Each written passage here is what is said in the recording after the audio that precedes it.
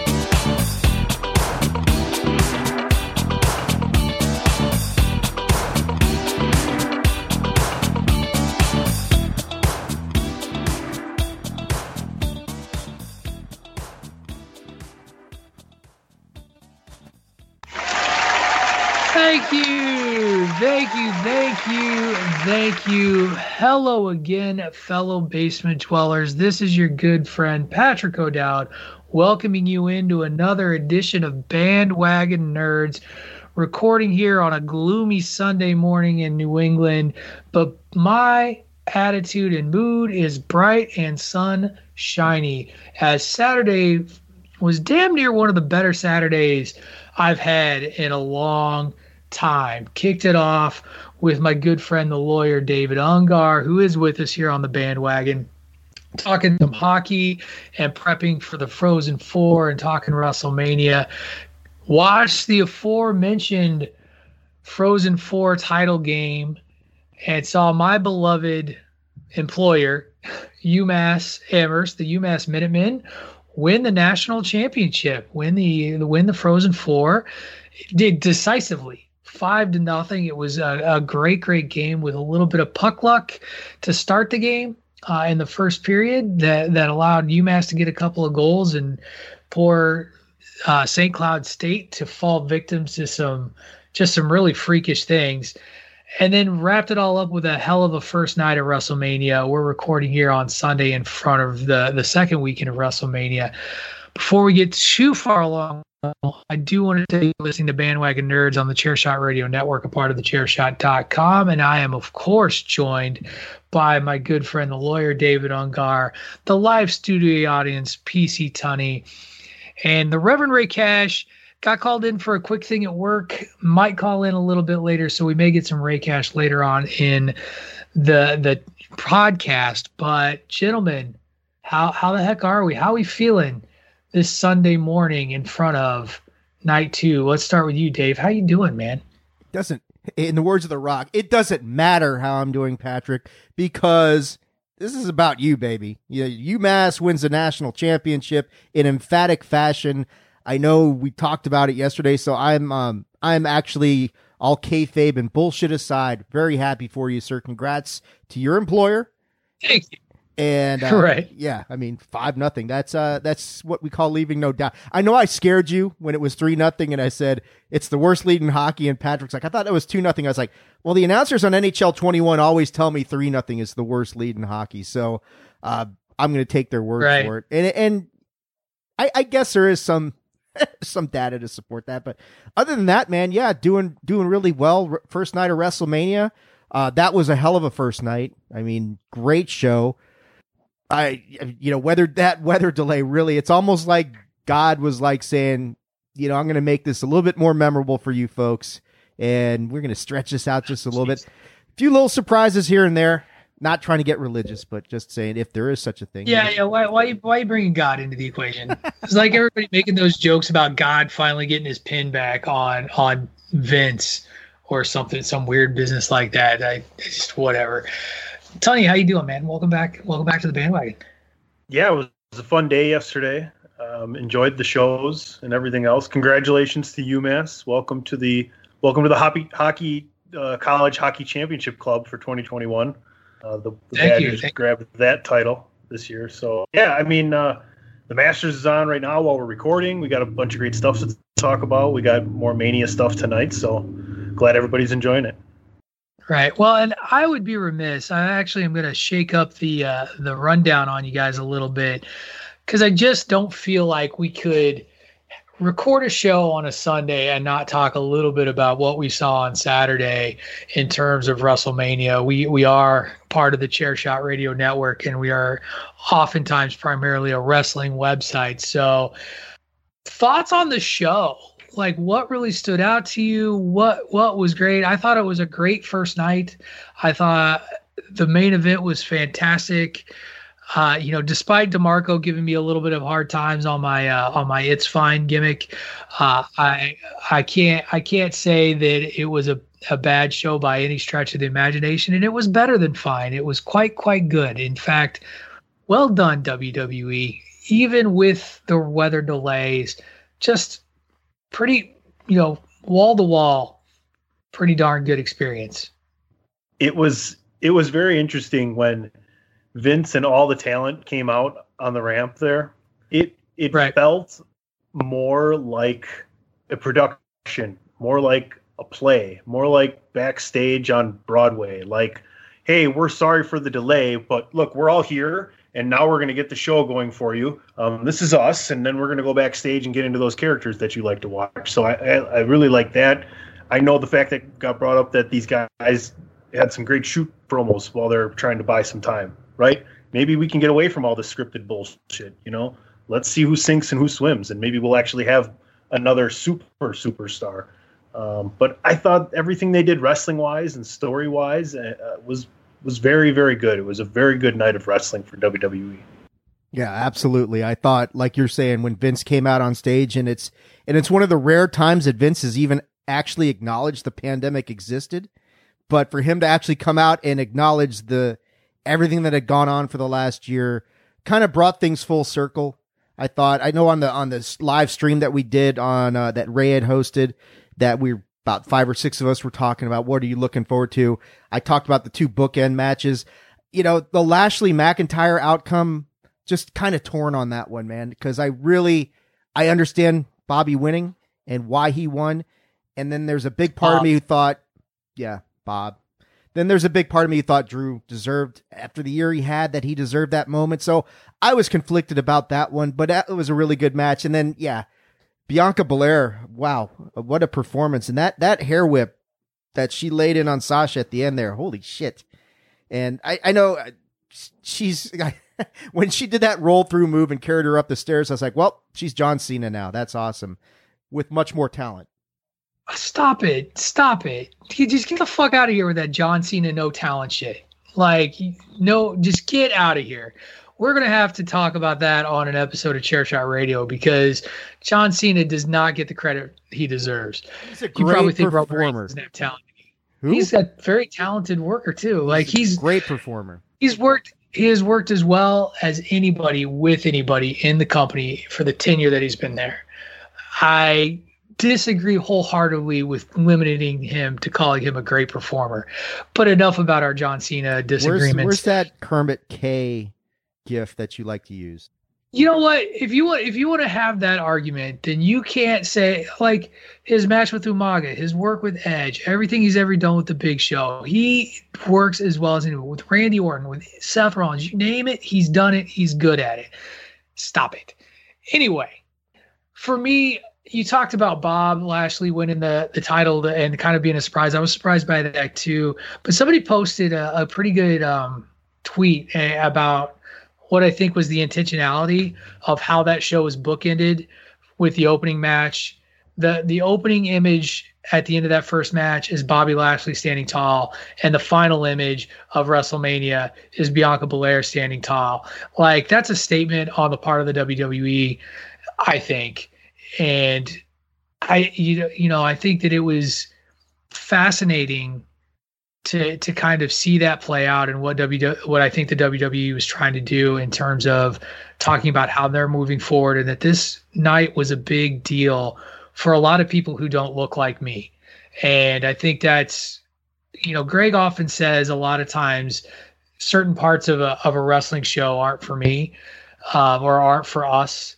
and he's usually talking about like sort of the work rate people. Like I made a joke about Shane McMahon, and he got overly defensive because I just don't need to see Shane McMahon take big bumps.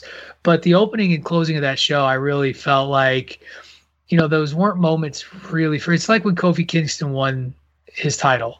Like that moment wasn't for me as a fan. Like the Pat Quinn white guy fan. That's not who that's for. And I can appreciate those moments and I can appreciate those matches for what they were, but particularly that main event had such a deep meaning for so many people and the response that it got. And you could see that Sasha and Bianca knew what it meant to be from the beginning. Bianca Belair trying to hold back tears.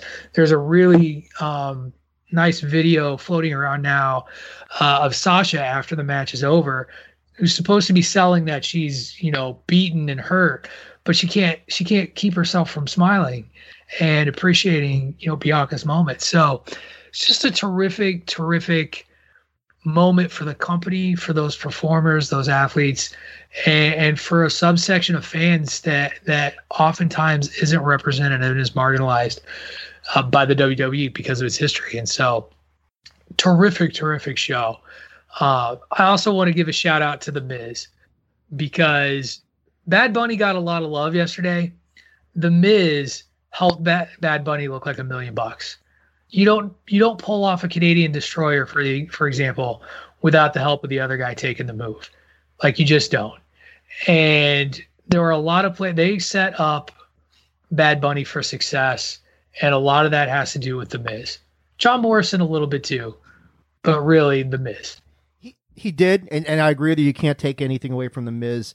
You got to give Bad Bunny some credit. He put in the work to get ready. I'm not saying he doesn't deserve credit. I'm just saying that there's a big piece of that it's a two to tango sort of thing, and some of the things that he accomplished, he doesn't do with a different performer. No, you know what I mean? People are going to say, and I would be one of them to say, that's probably the most impressive celebrity performance in WrestleMania history. And you're right. You got to give a lot of credit to The Miz because he made him look fantastic. He really did. And Bunny did it really. I mean, I was going to tweet, if this music career doesn't work out for him, he might have a future in wrestling a little bit, but he was really, he sold really well.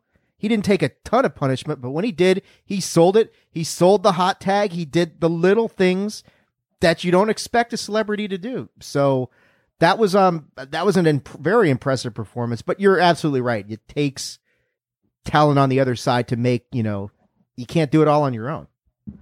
Sorry, I had full disclosure. I just ate lunch like 5 minutes before this thing, and so I'm sort of processing my lunch a little bit here. That was what that silence was all about. So shame on me. Yeah, I know. My fault, studio audience. Yeah, I'm a poor podcaster. I'm terrible. Awesome. So, what are you looking forward to tonight? / what will people be talking about when this podcast airs tomorrow? Tony, what do you think people are going to be talking about tomorrow? It's hard to say. Probably how the whole weekend was really good. This evening we're expecting Roman to hold on to that title. I would imagine most people think that way. You're expecting. I'm just brainwashing people. So, and Your Pat's Honor, expecting. Roman Reigns will be. Your Honor, we all expect Roman Reigns to hold on to this title tonight. Yeah, I don't know. I guess that's the big talk. That's going to be the conversation tomorrow, leading into SmackDown on Friday. You got a bunch of good matches again tonight, and you got the Sami Zayn with Logan Paul tonight. That's your other celebrity going on. So I just like the setup and how everything looked. Having the fans back was great. I don't know, Dave, what are you looking forward to tonight? Yeah, the main event for sure. Because there's a very good chance you guys are right and Roman retains, but I think all of us would admit that none of us are exactly sure how that's going to go down. And you can make compelling arguments for all three of the guys involved. So I want to see how it goes down. That's what I'm most curious in. I'm really curious to see what happens with Bayley and just whether Becky's trolling all of us with all this stuff, and she trolled night 1. She doesn't show up. Now it seems like, she's trolling night 2. She's not going to show up. And then that's usually when WWE swerves you and says, here she is actually. Bailey is a little bit too involved yesterday to just not have anything pay off today, it would seem. But I think I'm looking forward to that. I'm looking forward to the three title matches. Before you get away from it, what about Charlotte? Yeah, I mean, it just seems odd, a WrestleMania with no Charlotte, no Bailey. That it just seems like something's got to be going on with that. And I mean, even if they get, I don't know, we'll see. I mean, you got to figure Mania's all about the big moments, and I'm not taking anything away from Lashley retaining, Bianca winning. Those are big moments in and of themselves, but they usually have some sort of set piece, to use soccer parlance, right? Where they've got something that they're going to put out there and it's all set up and it's more character driven and it's not so much in-ring stuff. It feels like they're going to do something like that tonight. And I think it might revolve around Bailey, but the main event's where it's at. That's got to be the big match. I'm curious about Asuka and Rhea Ripley, how they're going to do that one. All three title matches. Like I said, those are the ones I'm really looking forward to see what are they going to do with these. And yeah, KO and Sammy, they don't put on bad matches. True. And by the time this podcast airs, we'll know all of the results of that. And hopefully pretty high bar set. What's that? We'll know exactly how dumb or smart we are. That's true. Well, that's we do this all the time at our podcast because we always try to predict what happens next on the shows we watch. And without further ado, I think we should segue into some nerd stuff. Get going on talking on the next episode of The Falcon and the Winter Soldier.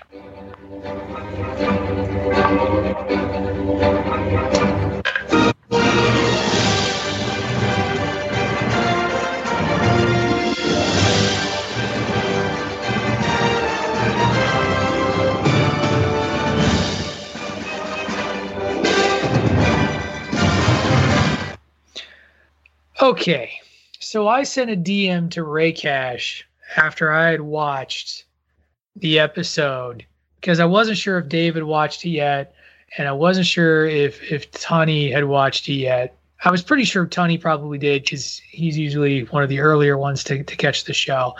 But I sent Ray a DM that basically said John Walker needs himself a little bit of Johnny Walker and calm himself the fuck down. That guy needs a hug. And we saw John Walker break in a big way today in this week's episode of The Falcon and the Winter Soldier. So to give a quick recap to those who aren't or haven't watched the episode or, spoiler alert, we refocus ourselves on trying to track down the Flag Smashers. Sam and Bucky have a lead on this woman who is important to Carly, the leader of the Flag Smashers. I can't remember her name off the top of her head, that she had passed away in the previous episode. They catch wind of where her location might be. They learn through some clever trickery by Baron Zemo in bribing some children with candy, Turkish Delight to be exact, that this woman has died, the funeral is that day, and that there's an opportunity. And Sam and Bucky and Zemo are on their way to try and talk to Carly when John Walker shows up with his sidekick, already keyed up, ready to just bust down the door and bring Carly to justice because she blew up a building and there were people inside who died. And throughout the whole episode, John Walker's really trying to push this I'm in charge, I'm Captain America thing, while also struggling to reconcile still with that theme of he's not Captain America, he's just not good enough, he's not strong enough. And the super soldier serum really comes into play here, eventually leading to him coming into one vial that it is pretty clear by the end he takes. Carly kills in a battle that ensues. Carly kills Walker's partner, which pushes him completely over the edge. He chases down the last of the Flag Smashers in a public square, beats the crap out of him, kills him with the shield, while hundreds of people are watching and filming him with their phones. The name of the episode is something like The World is Watching. And it takes on a double meaning because at the very beginning, it's all about the world seeing what the Flag Smashers have done and Carly's actions with blowing up the building, and ends with Captain America himself, John Walker, bloody shield in hand, being filmed by all these people after he has completely lost his mind. Dave, I'll start with you. Reactions to this week's episode. Well, let's see. This is really kind of following along the lines of the comics more and more, I think. And this is where, and just in time, look at that, Mr. Cash joining in right to get on the conversation about the Reverend here. I think it's really following the storyline pretty closely at this point, with a few minor tweaks here and there. This is where John Walker becomes unhinged. And this is where the whole world realizes not only is he not Captain America, but he's a major threat to everybody and everything. And like you said, he wrestles with the idea of when he gets the vial and, he has that super serum, and he is in such conflict with himself because of many of the things you said. But it's more his ego that I think finally drives him to the breaking point, because when he gets beaten by the Wakandans and he says they weren't even super soldiers, it's like, no, they're Wakandans. They're more badass than super soldiers. He doesn't understand that or realize that. And then that is what convinces him in that conversation with, I forget, Lamar. Was that his partner who ends up dying in this episode? Yeah. The conversation, Battlestar, the conversation with him talking about the pros and cons of taking the super soldier serum. And you can tell very quickly that when he says, man, imagine all the people we could have saved in Afghanistan if we had that, is what motivates John to take the serum. So in his mind, he can be Captain America. He can be what Steve Rogers was, never realizing for one second that he doesn't have any of the qualities that Steve did. It's a very powerful episode, to be sure. That image at the end with that bloody shield and John Walker killing one of the Flag Smashers and the whole world filming it is extraordinarily powerful. And now you've got the moment where Bucky and Sam know exactly what they're dealing with. And Sam probably is going to be even more guilt-riddled for giving up that shield, knowing that he's been responsible for creating a monster. So those are my thoughts about this episode. Ray, welcome to the show. Thank you. Sorry, had to do some real life work stuff, but I'm back in my most important job, being with you guys. Oh, look at you. Well, why don't you give us your thoughts on this week's episode of The Falcon and the Winter Soldier? Man, I love those episodes that aren't super, that don't have a ton of, or super riddled with action, but have just enough, but they further the story so far. Now, people like us four, I know definitely to a smaller extent, but I know definitely me and Dave and Patrick to a deeper extent. I'm not sure if you know the story of John Walker, Tunney. Know who he is. John Walker is essentially a less popular but more patriotic Punisher. And only difference is we see John Walker devolve into who he becomes, whereas when we see Punisher in any iteration, he's already that man, and then you have flashbacks. So you get a good chance to see, and me and Patrick had a good conversation about this personally over the past weekend, earlier this weekend, about seeing how he devolved, not just from the beginning of the show, but simply in this episode. You got to understand, man, if he wasn't so douchey, you'd almost feel sorry for him, because he was thrust in a position that was just unwinnable, first and foremost. The first time you see him, he's riddled with confusion, imposter syndrome, I think we said in earlier shows, of can he fill this role? And then you see him have the false bravado, and in his first fight, they get the ass kicked. And then you see, okay, well, you know what? No problem, because I got my boy, and I got the Avengers with me. I got Captain America's two best friends. And they're like, nah, bro, we don't fuck with you. And then he's like, all right, I'll give you one more chance. I understand. It's a little rough right now. Then you see, they're like, no, we'll give you some information, but we really don't mess with you, and we're going to do this on our own because we can do it better than you can. And then you see him start to get upset. And then you see him get spit in the face by just a civilian, because they're like, we don't trust you, we don't like you, we don't rock with you, I don't care who you are. And you just see him further and further and further fail. And all of the things that made Steve Steve are the things that don't make John, if you will. So when you see this episode and he finally gets crooked and handles business, and from the moment you see him, business picks up, to borrow a wrestling euphemism, because the moment you see him on screen from the first time, he's hype, he's pissed, he's mad. He already mad at Sam and Bucky just off GP, but now he's mad because they know what's going on more than he does. And they broke out Zemo. And then they know everything that's happening. Then they know where Carly is, but Sam wants to do it the Captain America way. I think it's a beautiful storytelling in just this episode of who John Walker and U.S. Agent is as a character. And the disagreement me and Patrick had was that he thought it was just a little too rushed. And I agree, it'd have been nice to be a little more fleshed out. But you see it very clearly at every point where this dude goes from happy to be here guy to my best friend just got killed, the one moral compass I had.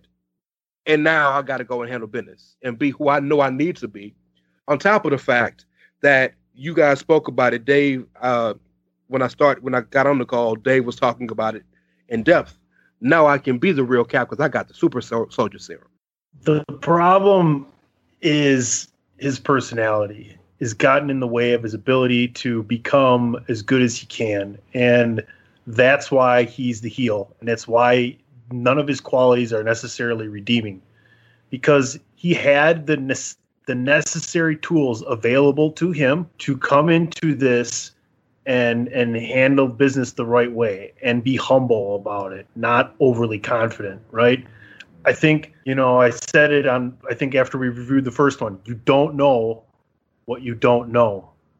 And Falcon and the Winter Soldier, they already know, and they were there and available. So him not taking advantage of that, letting his own personality get in the way, to me has been the biggest downfall and why he's the bad guy. And we've spoken ad nauseum about the fact that just what made Steve was Captain America before he ever got the serum. Steve was Captain America because of who he was as a person, which is why he gave the mantle to Sam. Because Sam was Captain America before he ever put the wings on, because of who he was as a person.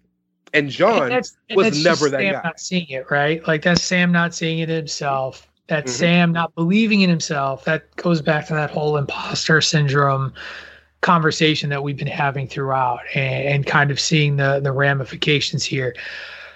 There was a lot of other stuff that happened on this episode, though, that I want to make sure that we hit on and give some credit to. Baron Zemo as a character, give us all the Zemo. So thrilled to see him escape. I'm not going to lie. I knew he wasn't going to do it because of who the character was, but when he has the vial of the super soldier serum, I'd be lying if I didn't say, do it. Do it. Do it. All Ben Stiller style. Do it. Do it. Because I wanted him to be like Super Zemo. And then to see him smash it and stick to his convictions that no, super soldiers are not good for this world was outstanding, was great. And then to manage to escape, not once, but twice, from just various forms of getting, like he escapes from Walker, he escapes from the Wakandans, he slips away. He's the one who turns the tide and helps them figure out where the funeral is through Carly, and then knows enough to use the information to leverage his position. And I'll give a nod to Tunney. I think it was you, Tunney. Maybe it was Ray. I can't remember who. Talked about his kid. And he talked about his son and that family that was a big part of his character in Civil War when we first met him. Was that Ray? That was Ray. So I guess I'll give Ray credit instead of Tunney. Stop it. I gave you credit like 2 weeks ago, too. You guys act like I'm this big. Like, everybody seems to think once every 2 weeks, like guys. This, like, hate-filled, like Debbie Downer rain cloud on all your parades, except for Tunney. Tunney's got the I'm innocent hands. That's just because he's a Brewers fan and doesn't understand. Anyway. Oh, they're up 4-0 after the first. Yeah, there you go. Oh, good job, Cardinals. That's I right. wasn't going to bring it up, but you had. It just means there's 8 innings for them to bowl it. Anyway. So probably. You're talking about Zemo. He's probably the most multi-layered character on the show right now, and the most interesting by far. And you know, he's and you don't really get a good feel for, okay, what is his exact end game? What is he doing? Because like you're saying, Pat, there's a moment where he's got that serum, and you're like, is he actually going to go down there? No, he's not. He's sticking to his convictions because all super soldiers are evil. But at the same time, you know, he's not doing anything for the betterment of mankind. There is a personal agenda that he is trying to accomplish. We just haven't seen it all unfold yet. Just waiting it out. Yeah, exactly. And I mean, the thing is about John Walker, getting back to what Ray says, I mean, Sam and Bucky, I don't know how you guys feel, but they are as much responsible for what happened in that town square as John Walker is, because if they backed him and say, you didn't want this mantle, I took it, and instead of being, you know, acting like petulant, jealous children, they could have just backed him, and he would probably not be in this situation. Of course, that's not good storytelling. We have to have conflict. But I thought, you see it in their face when they arrive in that town square and see what has happened. And it is written all over their face like, oh my God, what have we done? And that's where we're going. And to a certain extent, maybe it's been rushed a little bit, but you got to think there's only 2 episodes left. You got to have the big conflict and then the resolution. That was where my conversation with Ray kicked off, is that de-evolution of John Walker, to me, felt a little, and I don't want this to get blown out of proportion. Like, I don't think it's been terrible, but it felt a little unearned because you have 6 episodes, right? And so we really don't get any sense of who John Walker is as a character until episode 2. So we're really looking at about 3 episodes where we go from John Walker taking this mantle to being kind of batshit crazy. And yeah, the signs are there. Like, it's not like they didn't foreshadow it. To me, it felt like, of all the times where I'm like, man, I wish they would have had a 7th or 8th episode, just for the sake of allowing that burn to be a little bit slower, so that maybe you do. Yes, that's, you know, the same thing. So that maybe you do empathize a little bit more with John Walker as a character. I thought there was value there. I still, you understand where it's going and where it has to go, because again, if you're familiar with the story, you know what's going to happen to John, and that breakdown is there, right? And maybe they don't want you to like John. I feel like I don't think you. I compare it to Negan. Yeah. In Walking Dead. Yeah. Negan's despicable when you see him, but you start to learn about who he is over time, to where there's a level of, I still think you're despicable. What you did is horrible, but I kind of understand how it got there. And I just felt like they kind of hurried this with John Walker, because they have to, because like you said, it's 6 episodes. You know, we got 2 episodes to go. And 2 quick things real quick. Touching on Zemo real fast. I think the reason why Zemo is probably the most, when I say this word, I don't mean literal, but the most powerful character on the show right now is because he has the one thing nobody else involved has had, and that is calm and patience. Everybody else has lost their mind at a certain portion of the show, Dora Milaje included. In every moment, he's always been calm and collected, which allows him to be ahead of the game. To your point, he slipped out of multiple situations. How the Doors lose him? Because they were fighting. Because they were so angry, they were blinded and fighting. And my second point is, this episode, I think more than any episode of the series, showed why Sam Wilson is Captain America. Because that moment with him and Carly was one of the most powerful conversations you'll hear outside of, you know, philosophic vision. Because he's like the most philosophic person in the MCU. But because he literally had her on the verge of stopping. And then John Walker lost his shit. And that is, Steve Rogers had a bunch of those moments where you were like, yeah, he's the guy. And that was Sam's first moment, I think you saw, post-blip, where you were like, you know what? I get it. That man should be Captain America. Well, Steve saw something in him. That's why he gave him the shield.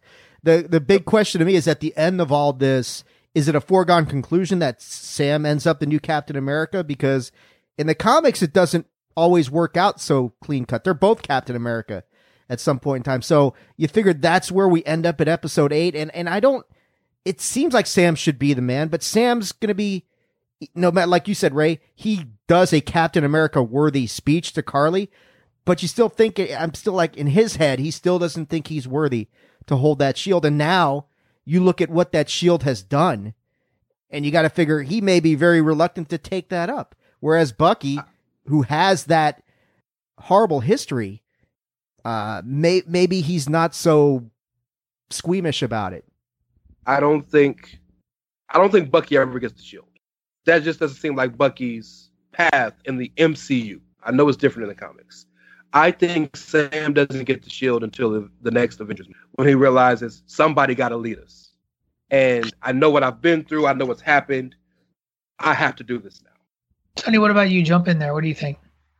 I mean, you guys are pretty much laying it all out there at what we can expect to go down these last 2 episodes. I mean, I'm just here for the ride more so than you guys, like Ray said. You guys are really know the depth of all of this. I mean, I'm just kind of accruing it all as we go, but it's hard to think they can't finish this without Sam getting the shield. So that's where I would be. That's where I would put my faith in going forward. I'm not going to be disappointed if that doesn't happen, because I don't really know where they're going to go from here after this is done with this story. Yeah, I agree. I think it does end with Sam getting the shield, and we start to get that, sort of Captain America Falcon look that we get in the comics. A couple of other little points that I want to hit on. Dave, when you said, you thought that Zemo and, Daniel Bruhl's work was kind of the greatest depth. I think it's a 1A and a 1A between him and Sebastian Stan and his work as Bucky, because we haven't even talked about the opening of this episode.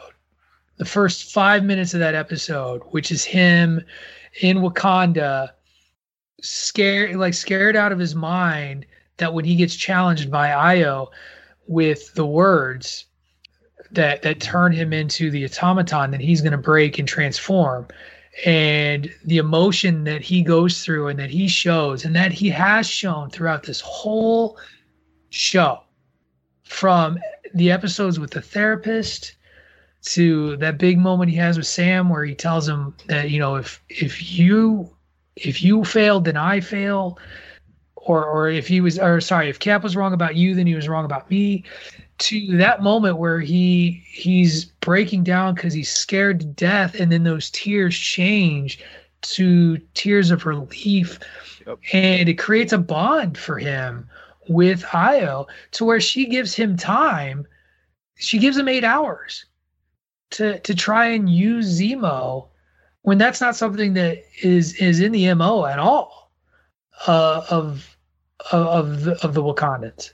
And she's disappointed in him. And in that battle, it's crazy. Like, you could see she didn't want to kick his ass, so she just took away the one thing he had that would really, like, and we didn't even talk about this, but it reminded me of Kill Bill Volume 2 with the 5 like bullet points that automatically kill you. She's just like, dook, dook, dook, and the arm is gone. And Sam's like, did you know they could do that? And he's like, no. But it was amazing, right? Like, but it was this great moment. And Sebastian Stan, I think, deserves a lot of love. Like, all of these big four, like, because Anthony Mackie's been terrific as well. It's just there's such an elevation from Bruhl and from Stan that it's kind of hard to match. It's been great. And I actually think that this has been a real great Bucky story, more than a Falcon story, even though the Falcon name is first. Yeah. So far, you're absolutely right. I'm so glad you touched on that scene, which, again, powerful.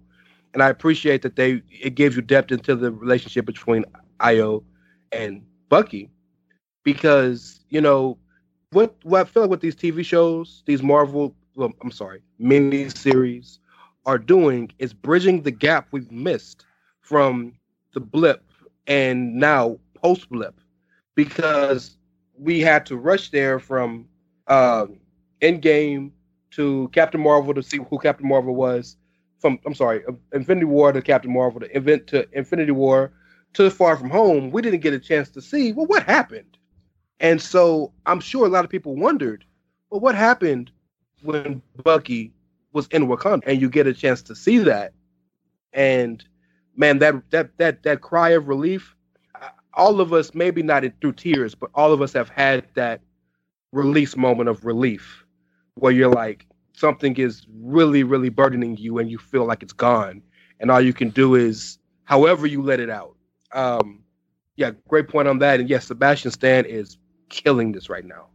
There's like a sub story that I wanted to throw out to you guys. I mean, I know Thanos isn't coming back or anything like that, but they talk about it in this thing where how the world was during the blip, where so many people were missing, so many communities and so many like world leaders and just countries. Everybody had to pull together to make up for the fact that half of humanity was gone. And that's what the Flag Smashers are all about. The one world, that sort of thing. And then when they all came back, it created all these issues. That's why Carly's doing what she's doing.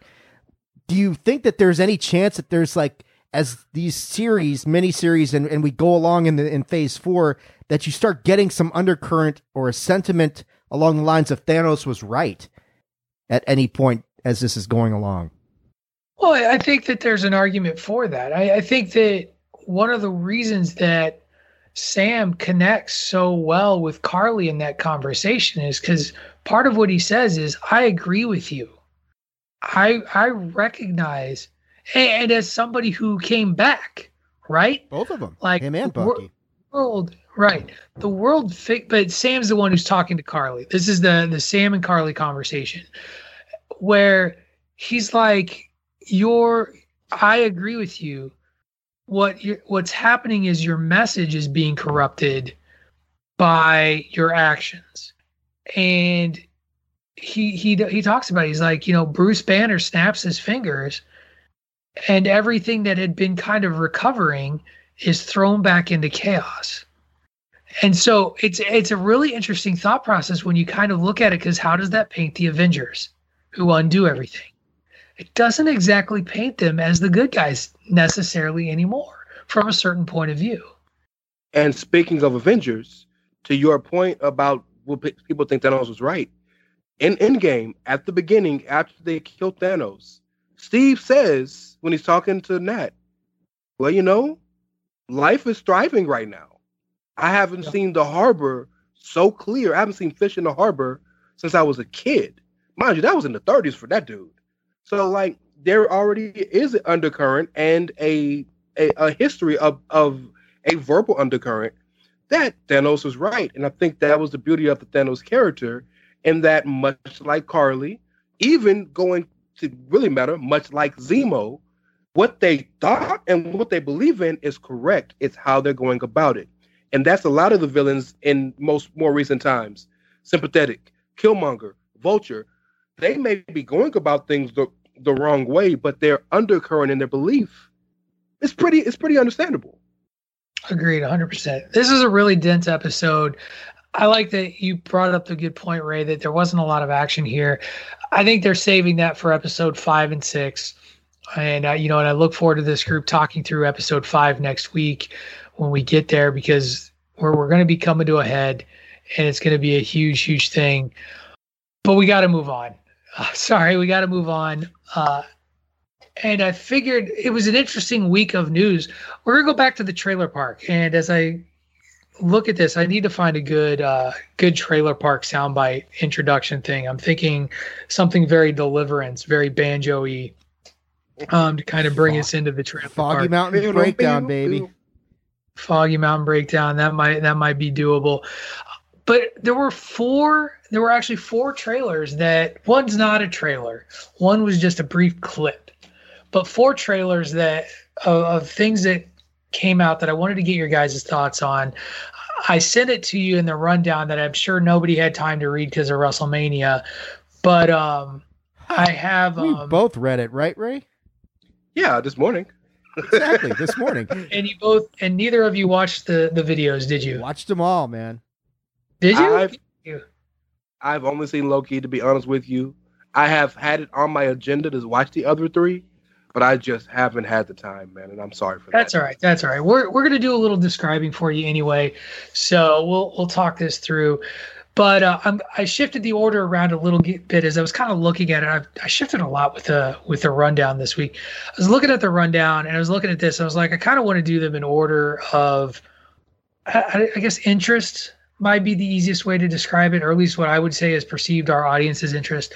But I started with the clip that wasn't a trailer, and that was the 20 to 30-second clip that was dropped online of a scene from the releasing in 2027 film Ghostbusters Afterlife, which was this trippy as balls little scene with Paul Rudd walking through a grocery store, hearing some noises before looking at a bag of marshmallows that opens up and a miniature Stay Puft Marshmallow Man bursts out, and Paul Rudd goes to like pet it and it bites his finger, and then there's all these little marshmallow men running around doing bizarre things, like they're like, one of them's laying on a graham cracker and another one puts a Hershey's chocolate on top of it. They use a blowtorch to turn him into s'mores. Then there's another one where one of them's holding a fork and holds a couple of them over a flame and they start melting. And this is more of just if you watched it, just kind of a reaction thing, because I was like, man, that's trippy as hell and pretty darn entertaining, and I hope that we get more of it. So, Tony, did you have a chance to watch the videos? I asked the other two. I'm gonna defer to you first. What was your reaction to the Ghostbusters clip? Because that was I liked it. Yeah, I thought it was great. It seemed like the one that was underneath the melting chocolate was happy. It felt like it was happy. It wanted to be a s'more. So they were also riding the Roomba around as like soldiers at Paul Rudd's feet. Right. I would honestly, I mean, we're gonna get to more conversation like this about like how you like things and how they're portrayed in media. But I would love for this to be like a series of 2 or 3 different stories as a movie, where you kind of follow each different portion of the Ghostbusters thing. So I don't know. I'm excited for it either way. It looks great. Right, I can't wait for another trailer. I hope that means that there's a trailer coming. Tony, what about, or not Tony, Ungar, David, Mr. Lawyer, you watched all the videos. I'm hoping his phone watching them right now. That's what I'm going for. No, I already watched them. I really enjoyed the trailer. It felt very Despicable Me-ish, where the Stay Puft Marshmallow Men are the minions. I mean, that's what it really felt like to me. But in a little bit, like you're saying, being turned into a s'more and being roasted, spit fired and all that sort of thing. A little bit different take on the whole thing. But yeah, as soon as the little Stay Puft Marshmallow Man comes out of the bag, I just smiled a little bit, because that's going to nostalgia, the sweet spot of nostalgia right there for a lot of us. So. Okay. The little O'Dowd was like, "Aw," the whole time, like it was a bunch of little puppies running around. So, yeah, I think what this told me though is that we're gonna get a little bit of some frenetic mayhem with this, and that's kind of exciting to me, and what I hope gives us. I hope that's the experience for the movie, because part of the charm of the original Ghostbusters was just the mayhem of the ghosts. So, big time there. Ray, you got a big smile. You want to share with the class? That trailer makes you happy, bro.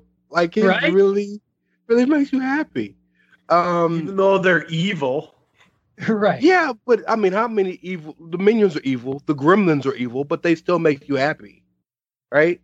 Maybe that's the gremlins, but you know what I'm saying. But yes, but they're more mischievous than evil in this clip. Now, when Big Boy comes around, if he does, that may be different. But yeah, man, I'm glad you made me watch that. That is hilarious. And of course, there Paul Rudd goes again, being the world's greatest, most popular human, apparently. I mean, he's an ageless wonder who always looks like he's surprised that he's in movies. Like, have you ever noticed that? Like, he just always looks like, how did I get here? What? I don't belong here. Can I tell you a quick Paul Rudd story, which I think encapsulates how perfect of a human he is? Sure. If you guys don't know, pulling the curtain back, Paul Rudd is a massive Kansas City fan of everything. He's from the Kansas City area. He's a Chiefs fan. going to the Super Bowl, there's a reporter named Charlotte Wilder for Sports Illustrated. They were on the same flight going to wherever the Super Bowl was. I don't remember when they won, not this year, but last year. And so everybody remembers that really famous Paul Rudd hot one scene with Sean what's his face, where he's like, look at us, who would have thought, that little thing, right? It memed to death. So she saw him and she wanted to do it to him so bad. And so she happened to walk past him and she spoke to him and she was like, I wanted to do this, but I didn't think it would be appropriate. So I just wanted to speak. He was like, I really appreciate that. Don't worry about it. Thank you for speaking to me. You're right. Right now might have been the best time, but I appreciate you being nice enough to speak to me. At the arena, after the game, they see each other and Paul Rudd on cue. Look at us. Who would have thought? It is the greatest little story to me that shows that he is what people say he is. It's just right on cue, and like that made her life. 5 seconds up from a celebrity made her life, and I just think that's a really fun story to encapsulate who Paul Rudd is. Well, it's nice that you talked about how Paul Rudd brings a smile to your face, because the next trailer that I had listed is a movie called Street Gang, How We Got to Sesame Street, and it is a documentary about the creation of Sesame Street, how the show was developed, and really just kind of taking a look at how it changed children's programming, and is one of the 2 hallmarks of children's programming from the 60s and 70s that showed that children's programming could be educational, could be more than cartoons, the other being Mr. Rogers on public television. And when I watched this trailer, to me, it was funny. I smiled when I watched it, and I'm like, I'm totally going to check this out. It's definitely going to be a rose-colored glasses look at the creation of the show. Jim Henson, you guys know, for me, Muppets are a big part of, like, something I love. Like, I am going through the Muppet Show with a little O'Dowd right now, and he loves it. Loves every episode we watched. Thinks the Swedish Chef is genius. Sesame Street, for most children, we grew up on that stuff. Like, we watched it, and as I was sitting there watching it, I didn't find myself being like, wow, I want to see how this is done. I found myself thinking a lot more, maybe getting a little nostalgic, about just some of my favorite sketches from Sesame Street. And I will never forget, Grover in Near and Far. Like, where Grover is demonstrating near and far by running way up close to the camera, yelling near, and then running as far away as he can and yelling far, and getting so tired that he eventually falls down. There's the Echo song that Grover sings with Madeline Kahn. Before there was Elmo, kids, it was fucking Grover. All right, Elmo trash. Grover the boss. Please, the OG. Don't mention Elmo anymore, please. Go on. You're aging yourself, by the way. Oh man, yells at cloud. Hey man, I'm gonna yell at the same cloud with you, Patrick. That's fine. You yell away, my friend. I mean, his puppeteer was kind of messed up. That's all I'm gonna say.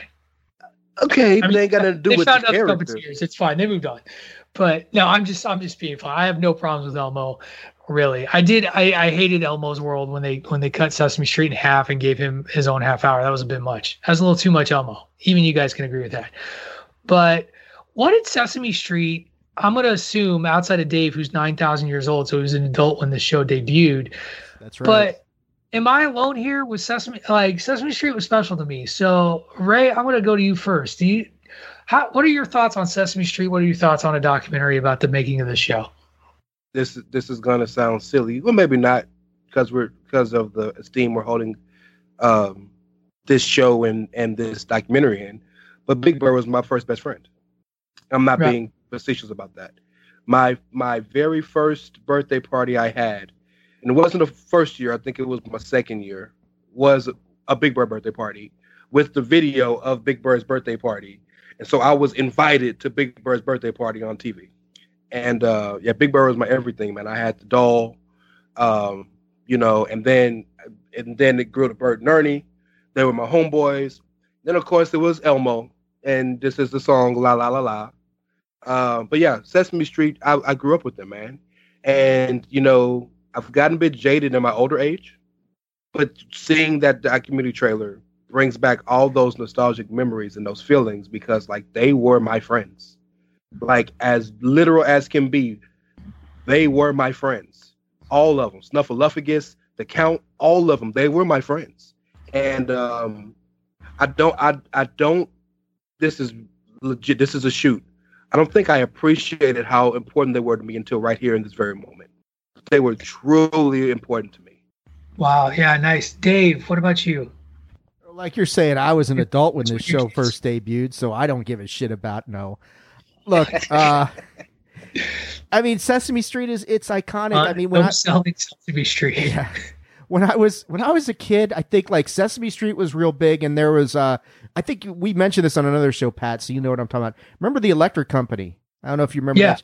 Those were Morgan Freeman. Yeah, those were the big shows that they were showing in the schools, when I was still in elementary school, and God, I learned a ton from both of those shows. I mean, basics about just stuff, but like the trailer you're talking about shows the behind the scenes and just how important it was from an integrational standpoint and what the show represented on a more societal scale than anything that is, when we were kids watching this, you don't even think about that really. You just think it's a bunch of people living on the street and there's these crazy characters and why the hell does this guy live in a trash can? That sort of thing. But it's one of those phenomenal, iconic, tremendous shows like Sesame Street, Electric Company, Muppet Show, all of them that kind of were, that Croft Happy Hour. I don't know what the hell it was. I don't remember what it was, but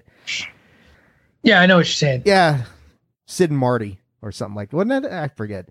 Anyway, but it was Sesame Street's an awesome show, and I think high time, way overdue for a behind the scenes look at just what went into making that show as iconic and special as it was. I mean, for somebody like Ray to sit there and say, I don't mean it's somebody like you, Ray, just for Ray to come out here and say that those characters were his true best friends at a time when, as a very young guy, he probably needed that. And so to have that connection to a show is really cool and very rare.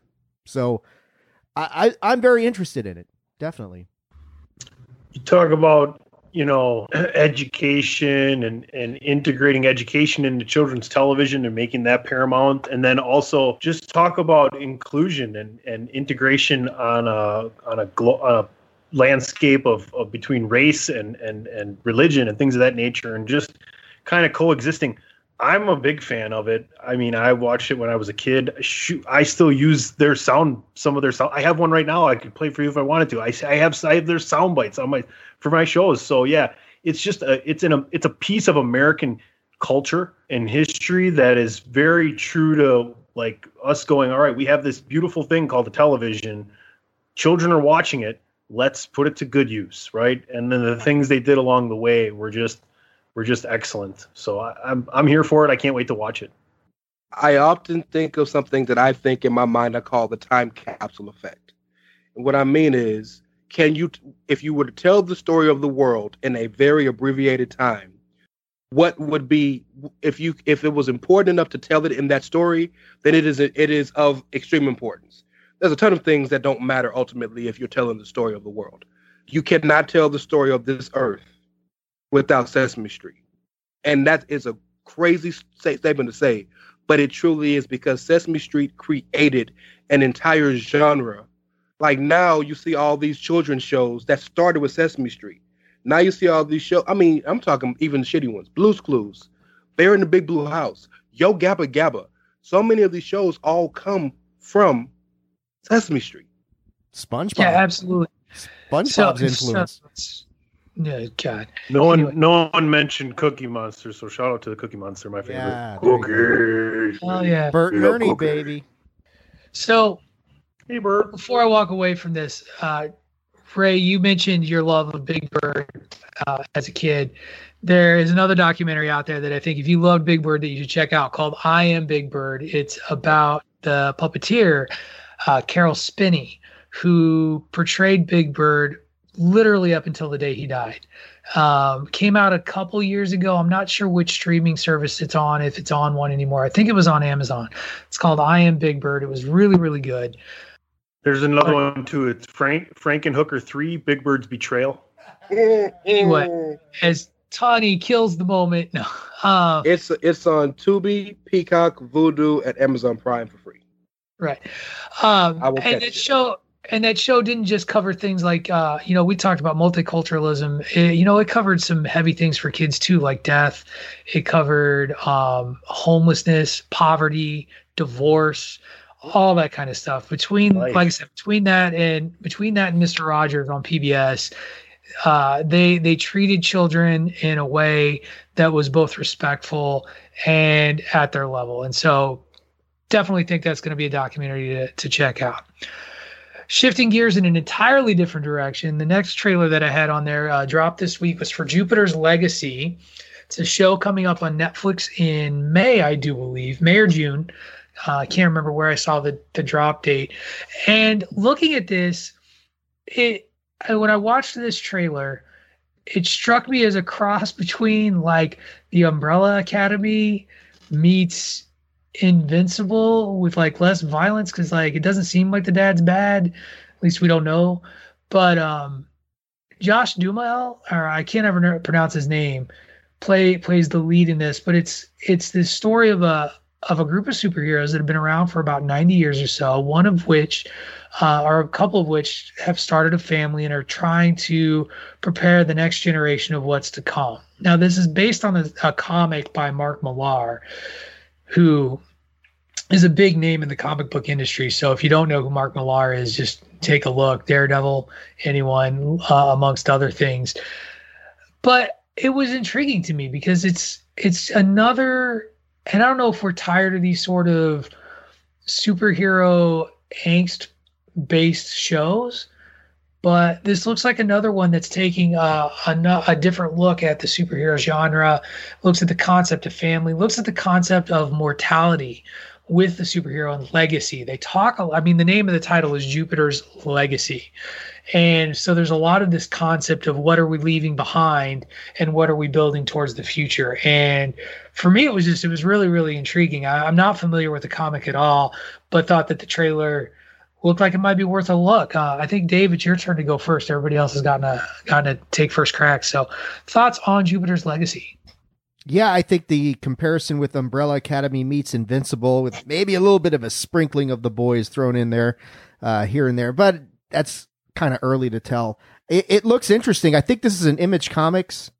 Is that Mark Millar? Was he writing for Image when this one came out? Honest to God, I don't even know. I knew nothing about this comic. I don't remember, but it sure looks, it looks really good. I mean, I like the stuff that the one character was talking about. You try to do the right thing, somebody dies. You try to do the wrong thing, somebody dies. And that's a quandary in a lot of superheroes, that they all share that thing. You're trying to be, by a superhero, trying to prevent death and destruction. And no matter what you do, sometimes it doesn't work out that way. Ray's nodding his head like it is an Image comic. Image. Okay. Yes. So if Image did it, chances are very strong that it's a good comic series, if, dare I say, great comic series. And if they've adapted that for Netflix, I mean, honestly, Pat, when I was watching the trailer, I was like, shit, here's something else I got to watch. That's what I thought, My bad. And because it looks my job, I'm just sharing the news. Because that's great. And it looks, I mean, that's for something to see it and look at it and just at first blush say, yeah, I got to watch that. That's all you really need to know about it. It looks very interesting. A little hard to grasp exactly what's going on. I think the Invincible comparison is very apt, but yeah, we haven't seen anything to suggest that the dad has gone rogue and turned Omni-Man-ish on us, but certainly things haven't worked out the way he intended. And the byproduct are I don't know if they're his kids or adopted kids like Umbrella Academy, like you said, but they're kind of second guessing their father's agenda and hit the message he's sending. To me, it's just a signal that it's become a staple. If you have a streaming service or some kind of medium for people to enjoy entertainment, it's a staple that you need to have some kind of comic superhero series. And Netflix seems to be almost last to the party with some original thing here, because you mentioned all the other ones. And Dave, you said, now it's something else I got to watch. I don't know it's so bad that it's something else I got to watch, but it's just in the same genre of what I've been watching now for this is now the fourth or fifth iteration of almost the same type of story I understand it's probably going to be excellent. Likely I'm going to watch it, but just to speak a little bit of overload on said theme and genre at the time for me. So I think the one positive it has is that because it's on Netflix, it's bingeable. And so many of the shows we've been talking about recently are once a week. Falcon and the Winter Soldier, WandaVision was, Invincible is, The Boys were. So, that's a good thing for me personally in my mind because it makes it feel different. It doesn't feel episodic. It feels like I can ingest in the story how I want. Secondly, Netflix got a ton of superhero franchises and programs and platforms. I hope this doesn't get too sci-fi-ish, and I don't mean that in disrespect to sci-fi. But that would make it a little different, but it'll also make it feel the same. But you look at all the other superhero franchises on Netflix. You talked about the Umbrella Academy. Here's an underrated one, Raising Dion, about the little boy. They're so different. They're not just your standard superhero fare. And I hope that Jupiter's Legacy isn't standard superhero fare. I hope that there is a genuine hook to it that pulls you in besides the fact that, hey, we have powers. Yeah. I'm kind of in the same boat. I hope that it's different enough to be compelling. I'm like Dave. I'll probably, clearly I'm interested in it, so I'll probably give it a watch. Probably not one we're going to cover on the bandwagon, but definitely one to kind of keep an eye out. The last trailer that I have before we go to a commercial break is one we will definitely cover on the bandwagon as the new Loki trailer dropped.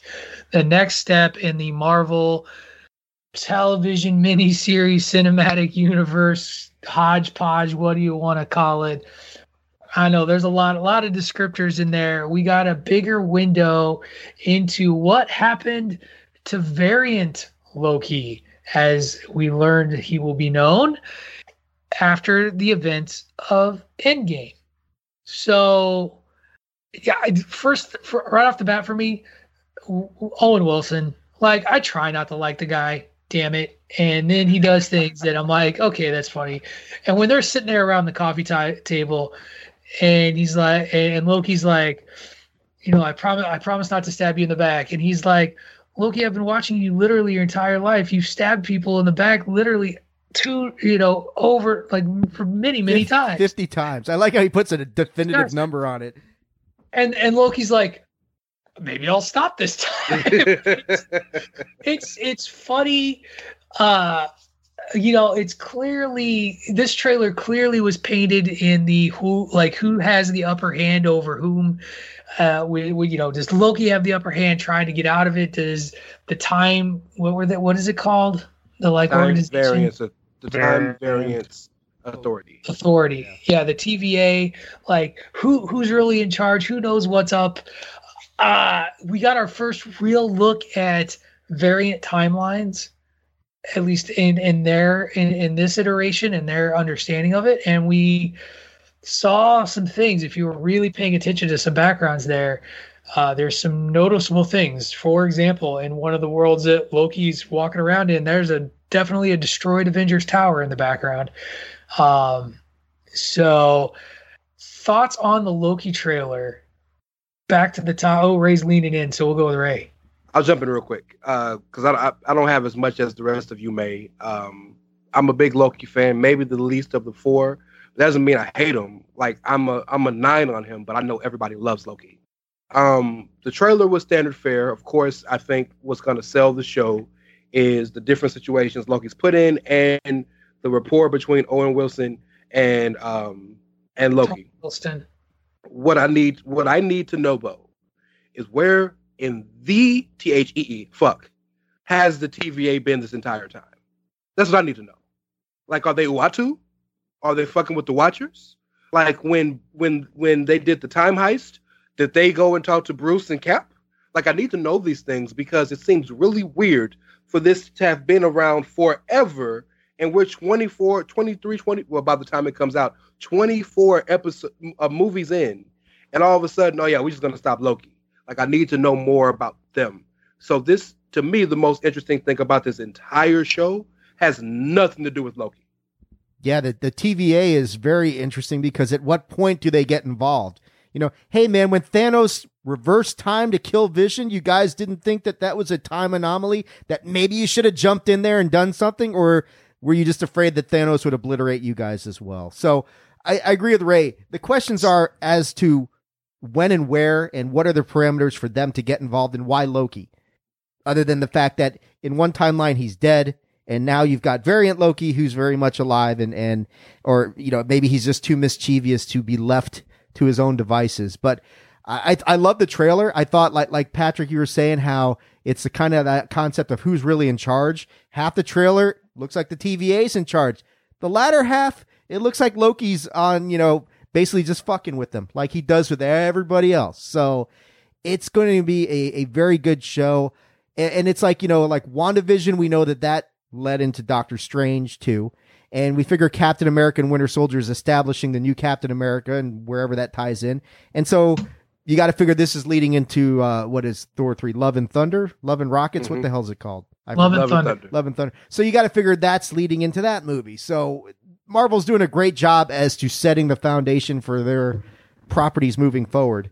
And I'm psyched. This should be a really fun show. One more quick thing. Much like Five and the Association and Umbrella Academy, I want to know not only where is the TVA, but when is the TVA? Good point. So, okay, gentlemen, how do you know that before Loki grabs the Tesseract and disappears, the timeline wasn't operating as it was supposed to? That's gonna be their argument, is that what was happening was what was supposed to happen.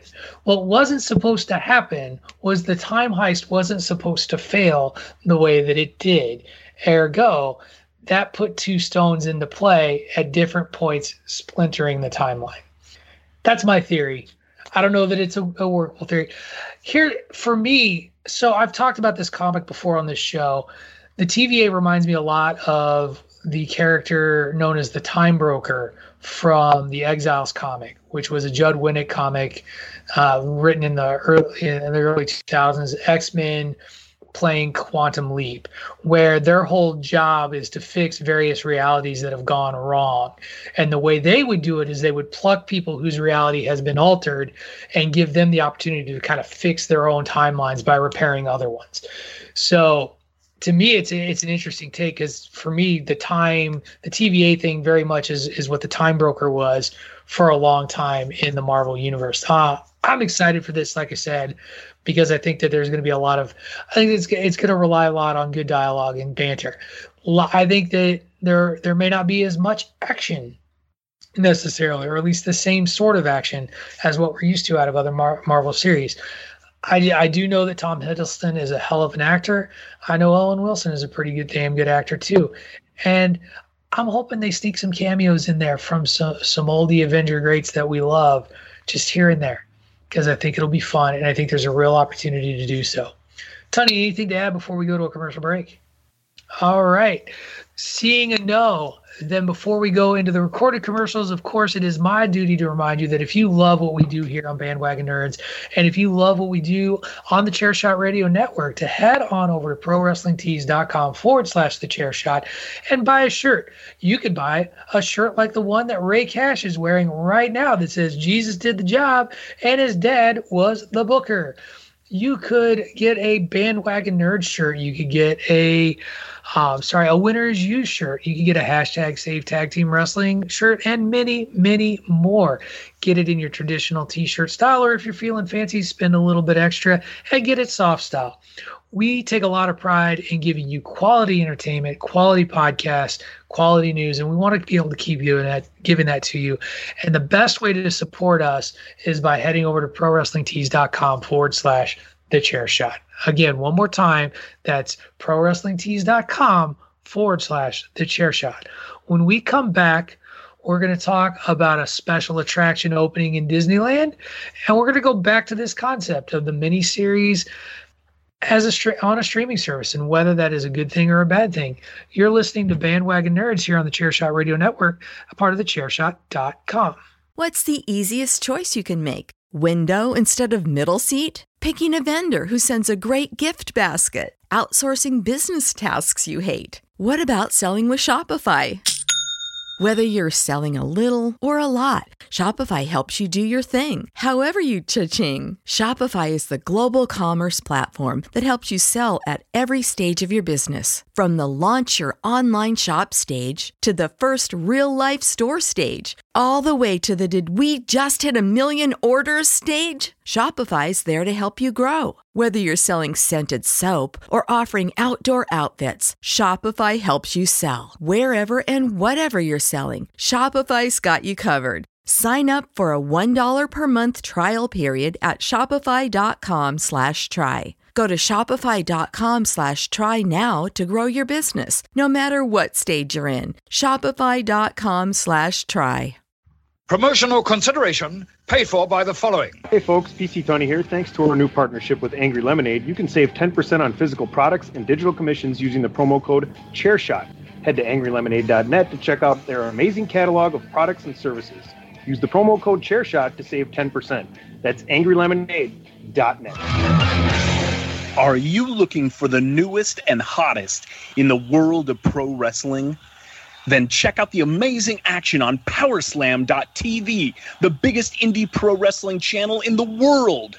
Get over 6,000 hours of the best events from over 150 of your favorite promotions from 20 different countries around the globe. Brands like Progress Wrestling, Evolve Wrestling, Combat Zone, Defy, PCW Ultra, PWX, Over the Top, Shine, and hundreds of others with fresh content added every day for only $5.99 per month. Get your free trial today at Powerslam.tv. Go to Powerslam.tv, promo code ChairShot. Get your free month. Again, that's Powerslam.tv, promo code ChairShot. TheChairShot.com. Always use your head. Hello, everyone. Welcome to the greatest sports entertainment spectacular of all time. Welcome to WrestleMania!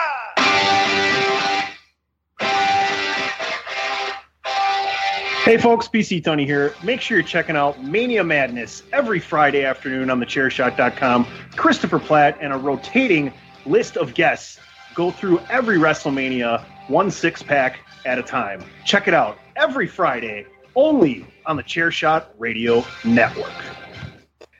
And we are back. That was a long commercial break. WrestleMania Madness. Mania Madness has concluded, by the way. No more Fridays of Mania Madness. They wrapped up their last episode. It was quite the episode. For those of you who didn't catch it, please go back and catch it. There was a lot going on there, gentlemen. A couple of the culprits are on this show. I'm seeing some gestures and claiming that maybe there were some alternative substances involved, some liquid courage, if you will.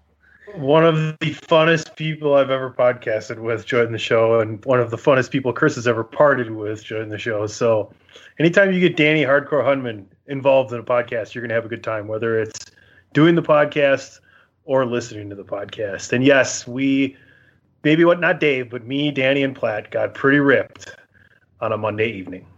So if you want to hear something special, don't listen to that. It's special. Give the final episode of Mania Madness a listen. Congratulations on all that work, though. That's a labor of love and a half, because 36 WrestleManias, and especially on Peacock now that you have to sit through extra commercial breaks, I'm impressed. First of all, Dave was there for 5 out of the 6 of them, so he knows the labor that him and Platt did a lot of work there. But luckily for me, the last thing I'll say about it is the first 30 I watched on WWE Network, and it made it a lot easier when they break it down to a skip to this match, skip to that match. That is true. I'm going to miss that feature. And Peacock, you got a lot of work to do. Amen. Right? Oh, my God. But anyway, that's a whole other conversation. What I want to talk about is actually something near and dear to Dave's heart, because Dave's the only one amongst us who can participate in this. News dropped this week that on June 4th, the long-anticipated Avengers Campus will be opening at Disneyland in California. Is it California Adventure? Is that where it's going? Yep. Dave? DCA, as we like to call it. So I know absolutely nothing about California Adventure.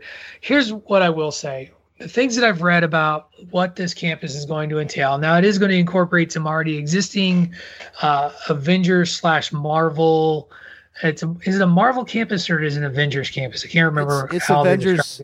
It's Avengers campus, and the only aspect that kind of exists or previously existed was Guardians of the Galaxy Mission Breakout, which used to be the Hollywood Tower of Terror, which is a whole nother debate. Talk to my son sometimes about why he likes Tower of Terror better than what they revamped it to. But yeah, it's going to be Avengers campus located right in that general hub. So here's one of the things that I remember, because there's a couple of thematic elements that they put in there that they mentioned. It looks like there's going to be some sort of Ant-Man thing. There's a themed restaurant based out of Doctor Strange, I want to say. Yeah, they got the Sanctorum there. They've got it looks like they're going to do Shawarma Palace, where you can get shawarma out there. They've got shawarma is good, by the way. I actually tried that because of the Avengers. They've got a Pimtech kitchen that they're going to be doing as well. They got a lot of Avengers that they're going to have interaction with the Avengers characters. It's almost kind of Rise of the Resistance like, which of course Patrick's the only one of us who has written that, but they kind of give you a role and you play along. There's a bit of role playing involved in the whole Avengers campus thing. From what I understand, it's where they used to have It's a Bug's Life. They used to have a land devoted to that, and they pulled all that out, and now it's going to be Avengers campus. So yeah, they leaked some photos. Disneyland did, or Disney.com. Disneyparks.disney.go.com leaked a lot of photos of what it looks like in there, and it looks really awesome. So yeah, we're real excited out here to see it. So does it look better than, and I'm already going to forget the name of the Star Wars, Galaxy's Edge? Like if you had to two up against each other.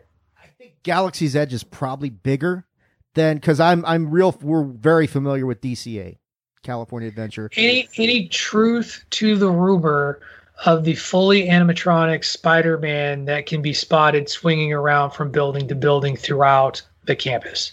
Apparently verified that this is true. Really? That's what I've heard. Okay.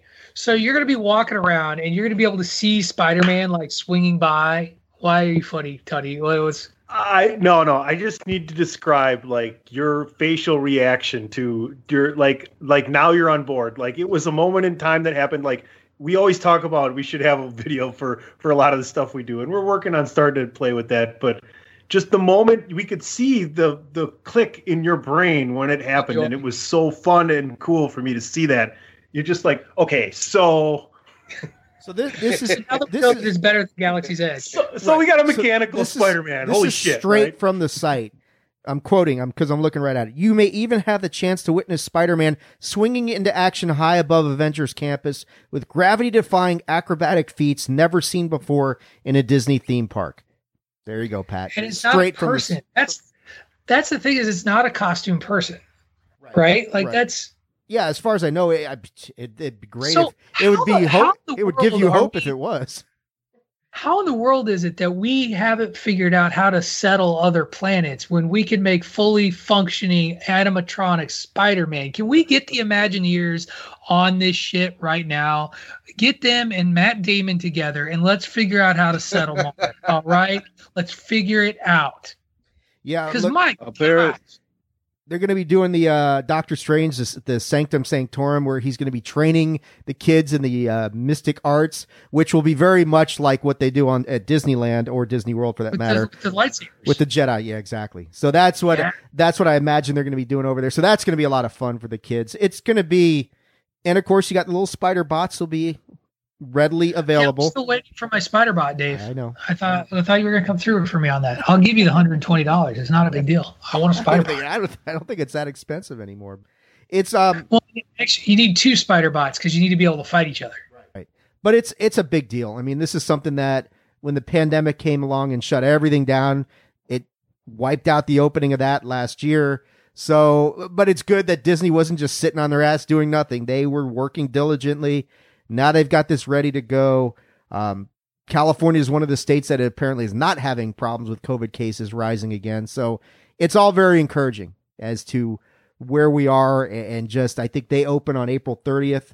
Disneyland reopens. Californians only, right? Like you have to prove that you're a resident of California to go. Because my wife is the biggest Disney fan I know. And she monitors the site every day for when those tickets go on sale, because she's going to quickly grab my credit card and buy them. And it's an involved process. She doesn't already have it. Yeah, she already has it. But it's an involved process as to how they're doing it. It's like she can use I don't know. But yeah, like you're saying, they're limiting it to Californians for now. That's just their way of kind of monitoring what's going on. We don't want a lot of outside stuff coming in. This is how we can be sure that this is what's going on. Magic Mountain's doing the same thing.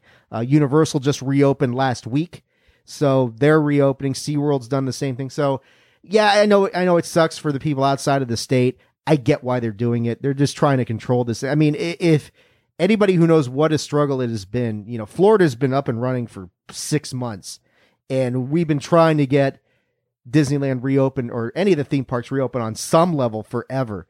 So anybody who knows the struggle has been to get to this point understands why they're doing what they're doing. I understand it's not so cool for the people outside the state, but when I get there, I'll be sure to send you guys pictures and video. How about that? And finally ride the Rise of the Resistance. Oh, yeah, that's for sure. That's coming. I mean, I think they increased the capacity to 25% for most of the counties right now. So that's still, you're going to be able to do Rise of the Resistance. That's the one I want to do, because it can't just be you, Pat. Somebody else has got to ride the damn thing. Greatest ride I've ever ridden. Period. Yes. Any discussion.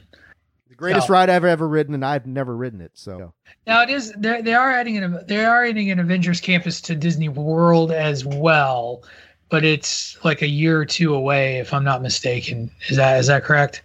So you can't go to Florida to see it just yet. Not yet. And I think is it going on the Epcot area?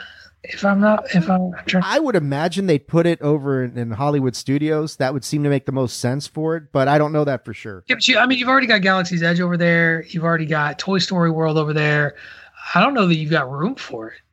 And I mean, because they haven't transformed, at least they hadn't when I was there, they hadn't transformed the Tower of Terror over to the Guardians of the Galaxy. So I don't know if they're actually going to do that or not. So maybe you're right. Maybe it does go to Epcot. But yeah, I mean, Florida, the thing about Florida is they've basically used maybe half of the land that they have out there for the theme park. They've got a lot of room to expand. Because there was a lot of work going on when we were there in the Epcot area, and I really feel like that might have been where they were putting it, which there's not a lot to ride in Epcot. Like there's like Epcot, and then you do the world tour loop and eat, bratwurst. Yeah, Epcot's not real ride heavy. It's more of the experience. Right, very much so. Okay, so I want to circle back on something. Actually, I put it in the rundown, but Ray, in talking about Netflix series, it was just very apropos that you talked about the opportunity to binge a series, because I shared an article with you guys from slashfilm.com that was critical of the release schedule of The Falcon and the Winter Soldier. Basically, the argument boiled down to the once a week 6-hour movie releasing, where you're releasing an hour a week, hurts the show. And the argument is built and there's funny looks. The argument is built around the concept of any momentum gained over the course of the episode is lost by the time you get to the end of the episode and have to wait an entire week for the next one. And this person's argument, it was interesting because they kind of lead with that, but then they're like, there are some shows where that's okay for. Like, they actually argued that WandaVision, it seemed to work out well, and they argued it was because of the thematic elements of each episode was a different era of television. But they feel like the way the narrative is structured for The Falcon and the Winter Soldier, it almost would make more sense for it to be just drop all 6 so you could binge watch them all at once and get the whole story without having to wait in between. And so I just thought I thought it was a really interesting concept, because I know we talked about it on the episode before. Tony in particular, you were the one who said that it was partially. So it was just really interesting because Tony had mentioned it the week before that you really appreciated the episodic breakdown of the 6-hour movie, because, and you even said it was partially probably because of the way that we analyze each episode, that it gives us a moment to kind of look at it. But I guess, yeah, to the group, where do we kind of lie on how these streaming services are giving us these shows? Are we team binge watch, drop them all at once, or do we like the episodic television? I'm going to go last because I have my opinion. Ray, I'm going to kick you off. Why don't you start? Give your thoughts, and we'll just go around the room. Well, I think both have a purpose. I'm sure, like a lot of the society has gotten. I said this about when we were having our conversation about the whole changing of the business model for movies. You can't go all the way far and then come back. You can only keep going. So now that we've gotten to the point where we have binge watching, I don't feel like coming back is necessary. It works in certain situations, but I feel like once some people can't go back now. So in the argument of what that person is saying, I think the argument is stupid as hell, because you can't ignore 100+ years of television just because something worked for 5. It doesn't go away. You're basically saying that all of cable TV is stupid because you only get one show a week. That's a bit facetious. I understand that some stories may need to be told. Boom, boom, boom, boom, boom. But I think there's beauty in both ways. I think the more interesting conversation to me is how it's being recorded or being taped, and why. We have some shows that are taped individually, different episodes, and they pick and choose this and that sets a different feel of a show. Whereas you have a show like Falcon and the Winter Soldier that was literally taped in sequential movie order, and you can feel the difference when you watch it.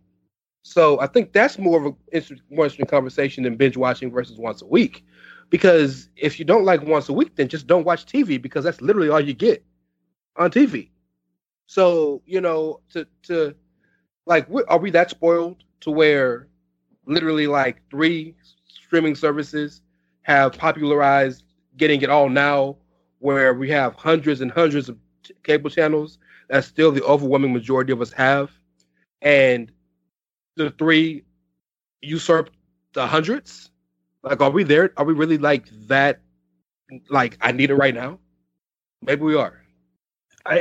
You bring up a good point. Is if you need to watch all at once, then go dig deep down and find some of that patience you should have, and wait for them to stack up and watch them all in a row. Right? If that's what you need, go ahead. My whole thing is really simple. I don't care how you do it, as long as you do it well. If the story's good and you take advantage of the structure in which you're using it to present it to me is capitalized upon, I'm good with it, right? Because the brilliance of what Zack Snyder did with releasing his cut is it's broken into chapters. So you don't have to watch a 4-hour movie, but you can if you want to. Dave, what about you? Well, I think you and I are probably in the same camp a little bit, Pat, that I tend to prefer the once a week thing.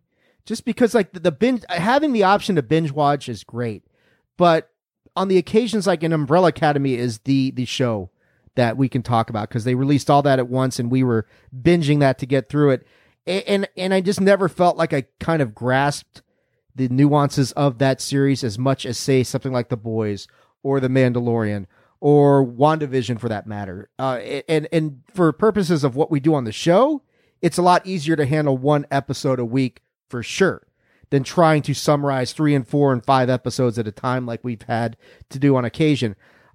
From a fan standpoint, and for those who are not patient out there, then yeah, I can see that binge watching is a great option to have. I call bullshit on any argument that it's the preferred and the better medium for storytelling, though. I don't buy that at all. I don't see that as being true at all.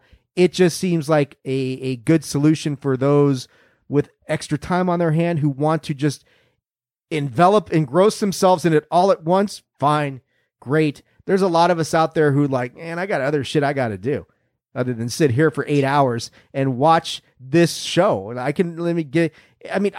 like the fact that for the ones that release it all at once, you've got that option. Fine, great.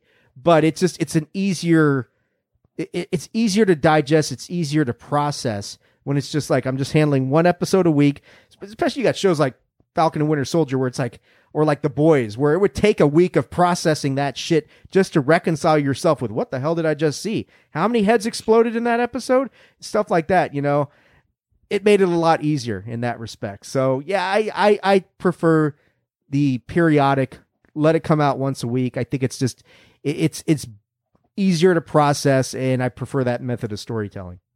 One of you had some fun at my expense earlier in the show doing the little fist motion of the like old man yells at cloud. I'm going to have one of those moments right now because this isn't new storytelling. And that's what I thought was really interesting in the article. Part of me, like I saw when I read this article, I wanted to be like, how old is this author? Because 13. Well, but here's why I asked, because if you've like, Ray, you talked about it, 100 years of like of episodic television. For the longest time, major networks did this. It's called a miniseries. In fact, I think one of you called The Falcon and the Winter Soldier a miniseries. And the miniseries really hit its apex for television in the late 80s, from like the late 80s through the early 2000s, where NBC, CBS, ABC, every now and again, they would just have a major television event.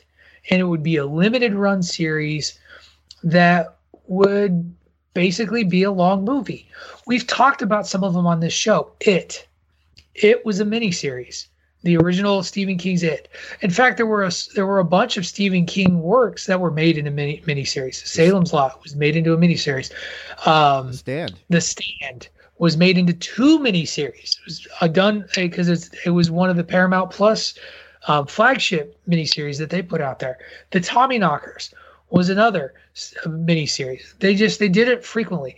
There was a spate, I think it was on NBC, where they got really into fairy tale based miniseries, and they did the 1001 Arabian Nights miniseries. They did this miniseries that I own. I went out and bought on DVD called The 12th Kingdom. It is a 4-episode miniseries about fairy tales that I still like. Now that I've brought it up, I'm like, maybe I'll bust that out. I enjoy watching it in its 90s-tastic computer graphics with John Larroquette as a greedy single father. Good stuff. So this isn't an unfamiliar storytelling device, but it might be new to a generation of viewer that hasn't really had it as normal, if that makes sense. I'm probably more along the camp of episode by episode. I don't necessarily. I binge watch shorter shows. If I could binge watch the Mighty Ducks series that is now, like if Disney released the Mighty Ducks Game Breakers show all at once, I would probably be able to sit down there, because I find that those half-hour ones are it's easy for me to digest them, watch them, enjoy them, and move on to the next one. Invincible, it was really easy for me to watch those first 4 episodes, because I started a week late, because they're half-hour long, like just boom, boom, boom, boom, boom, got them. And in fact, I need to watch the 5th one. I haven't watched it yet. Because I just haven't had time, as everybody else has. Thumbs up. Hoping to do that after we record this show.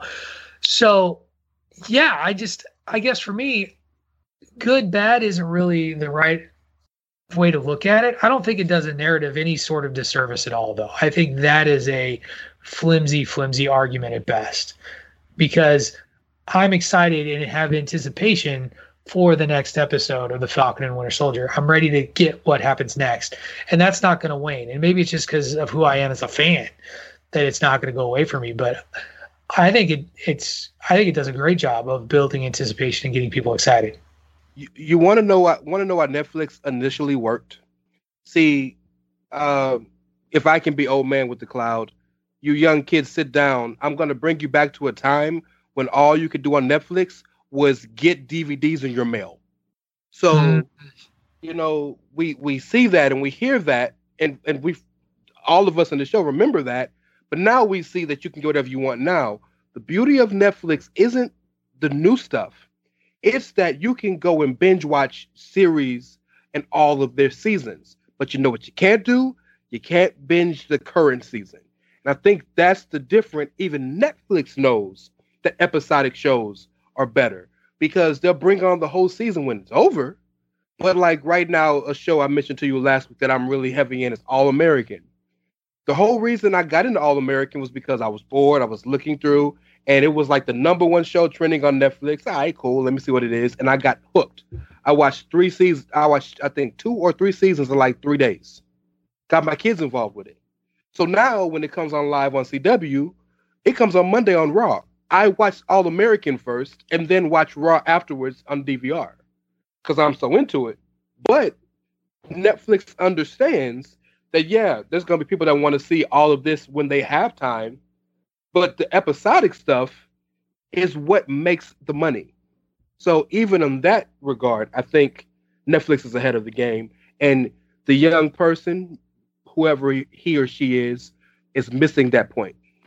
Right. So there you have it. The author of this article, their name was Josh Spiegel. Josh Spiegel, you're full of crap and don't know what you're talking about. That is coming straight from the Bandwagon Nerds. Thank you for playing. Now go sit in your corner. Josh Spiegel, you suck, you jackass. Yeah, jackass. Is mayonnaise an instrument? Want to go jellyfishing? What am I supposed to do all day while you're at school? Can I use your bathroom? Who's your friend? What does claustrophobic mean? You know what the problem is?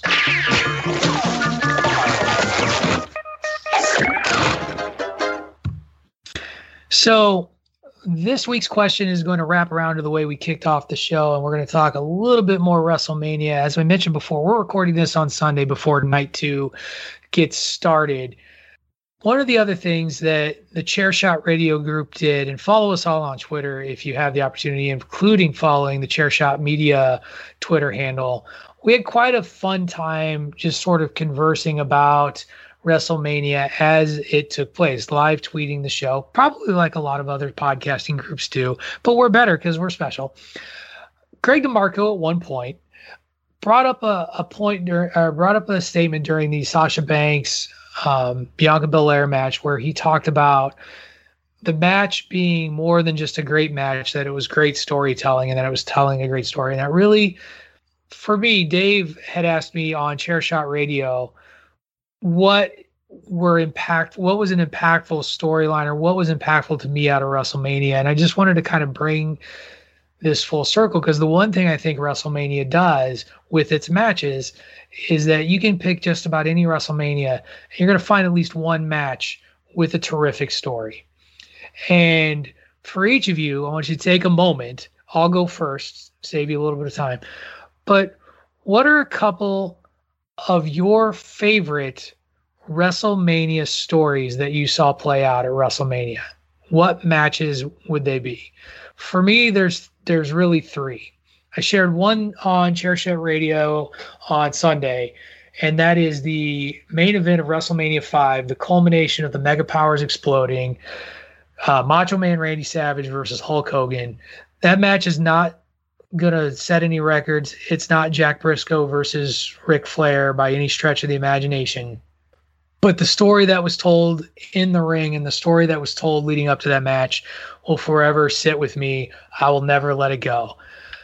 Number 2, don't laugh, the model Rick Martel versus Jake the Snake Roberts blindfold match, WrestleMania 7.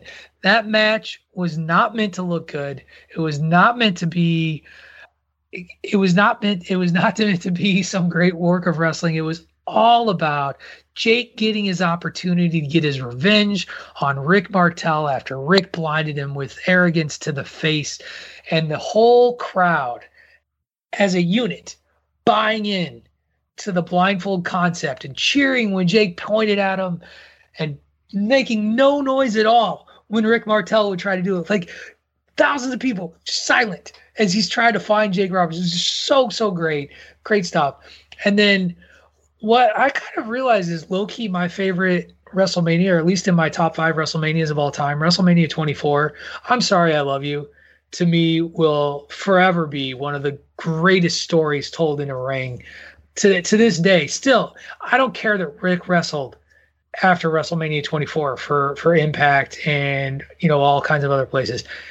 It's still such an emotional match. It's such a great story. Shawn Michaels not wanting to do it, not wanting to take out his idol, and yet can't bring himself to lose because that's not what Rick would do. Is, to me, it's storytelling at its greatest, and for me will forever be etched as one of the greatest stories ever told in the ring on one of my favorite WrestleManias of all time. Dave, I'm going to let you kick this one off. Some great stories that you have from various WrestleManias that you love. Well, the Mega Powers storyline, yeah, we talked about it yesterday. That's number one, and nothing's going to come close to that. That's the best one. Austin Rock leading into WrestleMania 17, probably I put number 2. That was a tremendous story leading into that, as far, you know, with two guys that popular colliding at the same place at the same time. And I'd say probably like the other one is, it's not just one WrestleMania, but it's a 4-year story arc that they told with Shawn Michaels, Triple H, and Undertaker. That is, I mean, it's comparable to the Mega Powers thing. It's not a 1-year build. It really was a 4-year build. Now, whether they meant to do it that way or not, I don't know, and I don't care, because the way it came out in the end was those 3 guys, basically the last guy standing from their era, running this tremendous storyline, and Shawn retiring and you know, all that stuff. I mean, that is probably, you know, it's one of those ones that you got to kind of pull back and look at it as an entire body of work to say, wow, they really killed that thing. And I you know, shout out to John Cena and The Rock. That what they did for leading into 28 was very good. Was very, very good.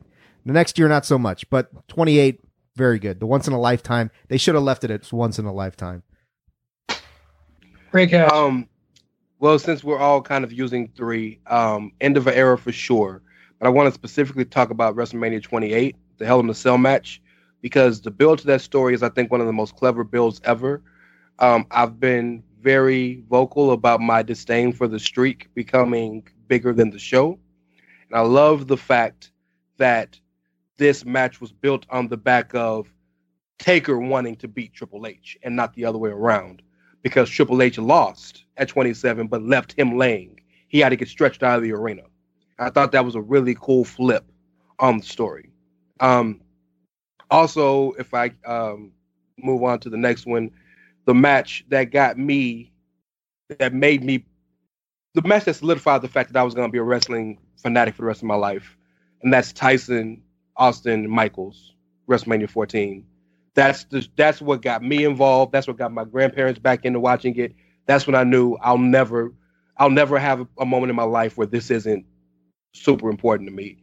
And I'd be remiss if I didn't mention Kofi Mania. I mean, for a person like me, for a dude who grew up wanting to do 3 things, either be a doctor, be a basketball player, or be a wrestler, I knew I could do 2. I didn't think I could ever be WWE champion, no matter how much I wanted to be. And now there are kids like me, much like there were kids like my daughters, who saw what Bianca did last night or Saturday night, and they can say, I can do that now. That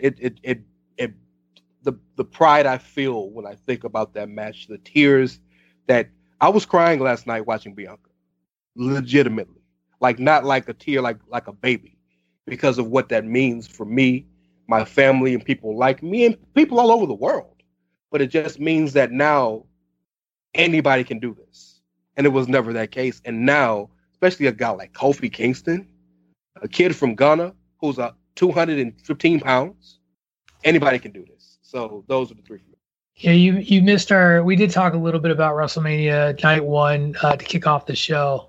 And one of the points that I did make was that show was bookended in what I think was a very specific way, with the two people standing tall at the beginning and end of that. And as I mentioned before, that wasn't for me. That beginning and end was not for me. So, Tony, what about you? WrestleMania 6, Hogan establishing Warrior as another top guy. That was quite a good build to that all year. It was the first time I remember getting to watch a WrestleMania live as a kid. Huge Warrior fan. I believe it's 22, Edge and Foley in the hardcore match. It's a match that gave Mick Foley his WrestleMania moment, and it's a match that solidified Edge as another major player at the top of WWE's roster. And then let's just throw out there one of the more entertaining ones that happened in the run that he would go on afterwards, the Seth Rollins and the heist of the century, coming in and with the Money in the Bank and being the one surprise everybody to walk out with the championship at WrestleMania. So those are three of my favorites for sure. Excellent. And the dogs agree. So, all right. Excellent. Great contributions, everybody. I love it. That's going to do it for this week's edition of Bandwagon Nerds. Before we get out of here and settle in for WrestleMania Night 2, which is just 3 hours away for us East Coasters, well, for all of us, tell everybody where they can find you out there on the interwebs. Let's kick this week off with Mr. Ray Cash. Well, first off, let me say you can find me at It's Ray Cash, R-E-Y as in Mysterio, C-A-S-H as in dollars. But I feel like if Tony will allow me, and if all of you allow me, I want to make an announcement. Okay. You guys have had the privilege and the honor for the past 6 weeks to ingest Mania Madness by Mr. Tunney, Mr. Platt, and Mr. Ungar, and various friends. We're going to continue that theme of having more themed episodic shows according to what we're doing. Hopefully starting next week with myself and my Outsiders Edge OG compadre, Mr. Carl Irvin, as we debut a new series called the Total Package Series. And it is we are breaking down what makes a perfect wrestler. We have multiple categories that we rank every wrestler in, and we break down the top 10 by that criteria. And by the end of the series, we will tell you who the number one wrestler in WWE is according to the criteria. Check that out. Look for it. This is the first time it's been announced on air. I'm super excited. So breaking news. And trust me, we'll tweet the date out when we know we're going to drop it, because I'm proud of it. And I love the fact that we here at the Chair Shot continue to not only give you our regular fantastic content, but we continue to elevate, change the game, and give you new, fresh stuff. And let's keep it going. So thank you for allowing me to say that. Check that out. Sure. Before we move on, one other thing. Check out Ray's debut Bandwagon Nerds column, Flying Solo, that you wrote last week, talking about race in the MCU and particularly in the Falcon the Winter Soldier. Congratulations on that. Good work, sir. Thank you, sir. Thank you. All right, PC Tunney. You can follow me at PC Tunney. Continue to listen to the Chair Shot Radio Network. And I hope everybody enjoyed WrestleMania. And just so you know, as we get into the leaner wrestling months in the summer, you always got Bandwagon Nerds. Idiots. These dogs, man. It's like, what the fuck? Their timing is impeccable. Again, in a we need a camera sort of moment, you muting your microphone and yelling at the fucking dog. Yeah, that would be perfect. I'm just genuinely excited that Ray's going to be doing an entire series about Lex Luger, man. That is going to be so awesome. The total package. Yeah, baby. You can find me on Twitter at AttitudeAg. That is at AttitudeAGG. And on Facebook.com/Attitude of Aggression. Yeah, and check out the latest episode of the show where Ray Cash and I do a little Midnight Madness. And midnight, 3 a.m. Yeah. What's the difference? And I said, baby, it's 3 a.m. I must be alone. Oh, just kidding. You can find me on the Twitter at Wrestling Realist. That is at WRESTLNGREALIST. You can catch me, of course, every Sunday morning with David Ungar on the Chairshot Radio. Make sure you listen to that every week. It drops every morning around 5 to 6 a.m., depending on which service you listen to. You can check out Bandwagon Nerds every Monday with the gentleman that you've just been listening to. And you can also catch me every Wednesday with Greg DeMarco and Miranda Morales on the Babyface Heel podcast. That's going to do it for this week's edition of Bandwagon Nerds. Now get yourself out of the basement, but don't get some sun.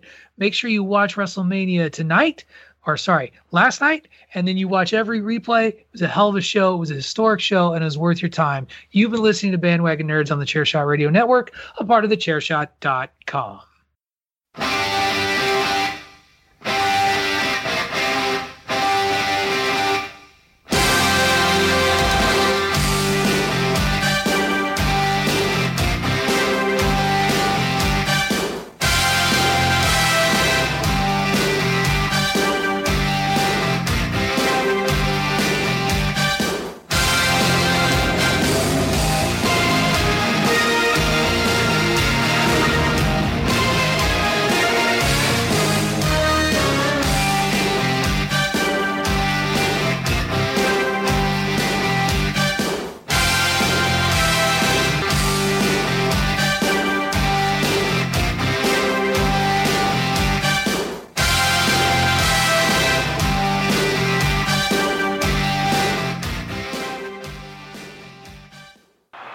Look at the stare of the champion against the challenger.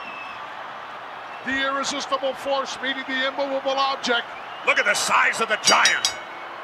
I mean, Hogan is 6'8". Andre is 7'5". Rub it in. Another spear by the Warrior.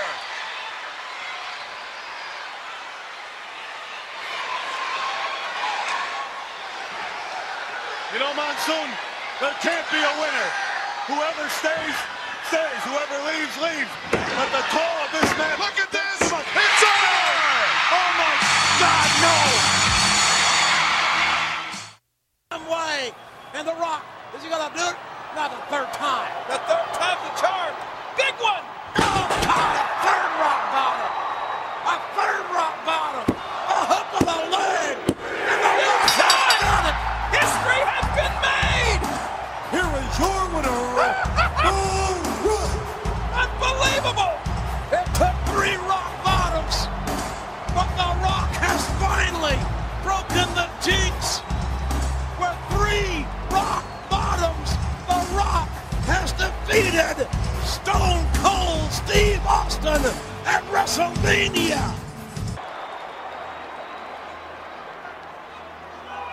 Oh, if Shawn Michaels is going out, he's going out as defiant. That look of disbelief on the face of The Undertaker has turned into a look of rage. Tombstone. Here's the cover. The Undertaker is 18-0. Shawn Michaels' career is over. Can't believe it. He got him. Cena got him. Cena got him. No, Rock kick out again.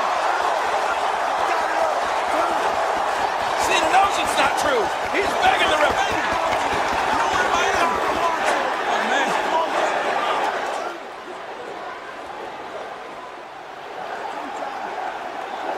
An exasperated John Cena just said, "Oh man."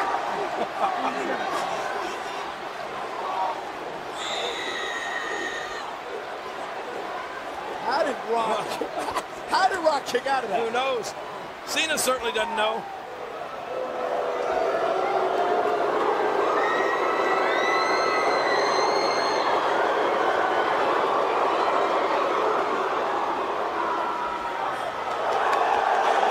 Oh boy. What? Oh, John. This is great. This is awesome. John Cena. It is electrifying. It is. And there's The Rock. Rock bottom. Rock bottom. Rock bottom. The Rock has beaten John Cena.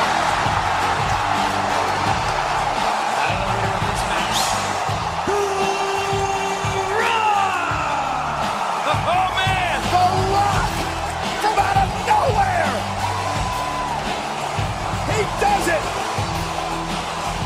bit too.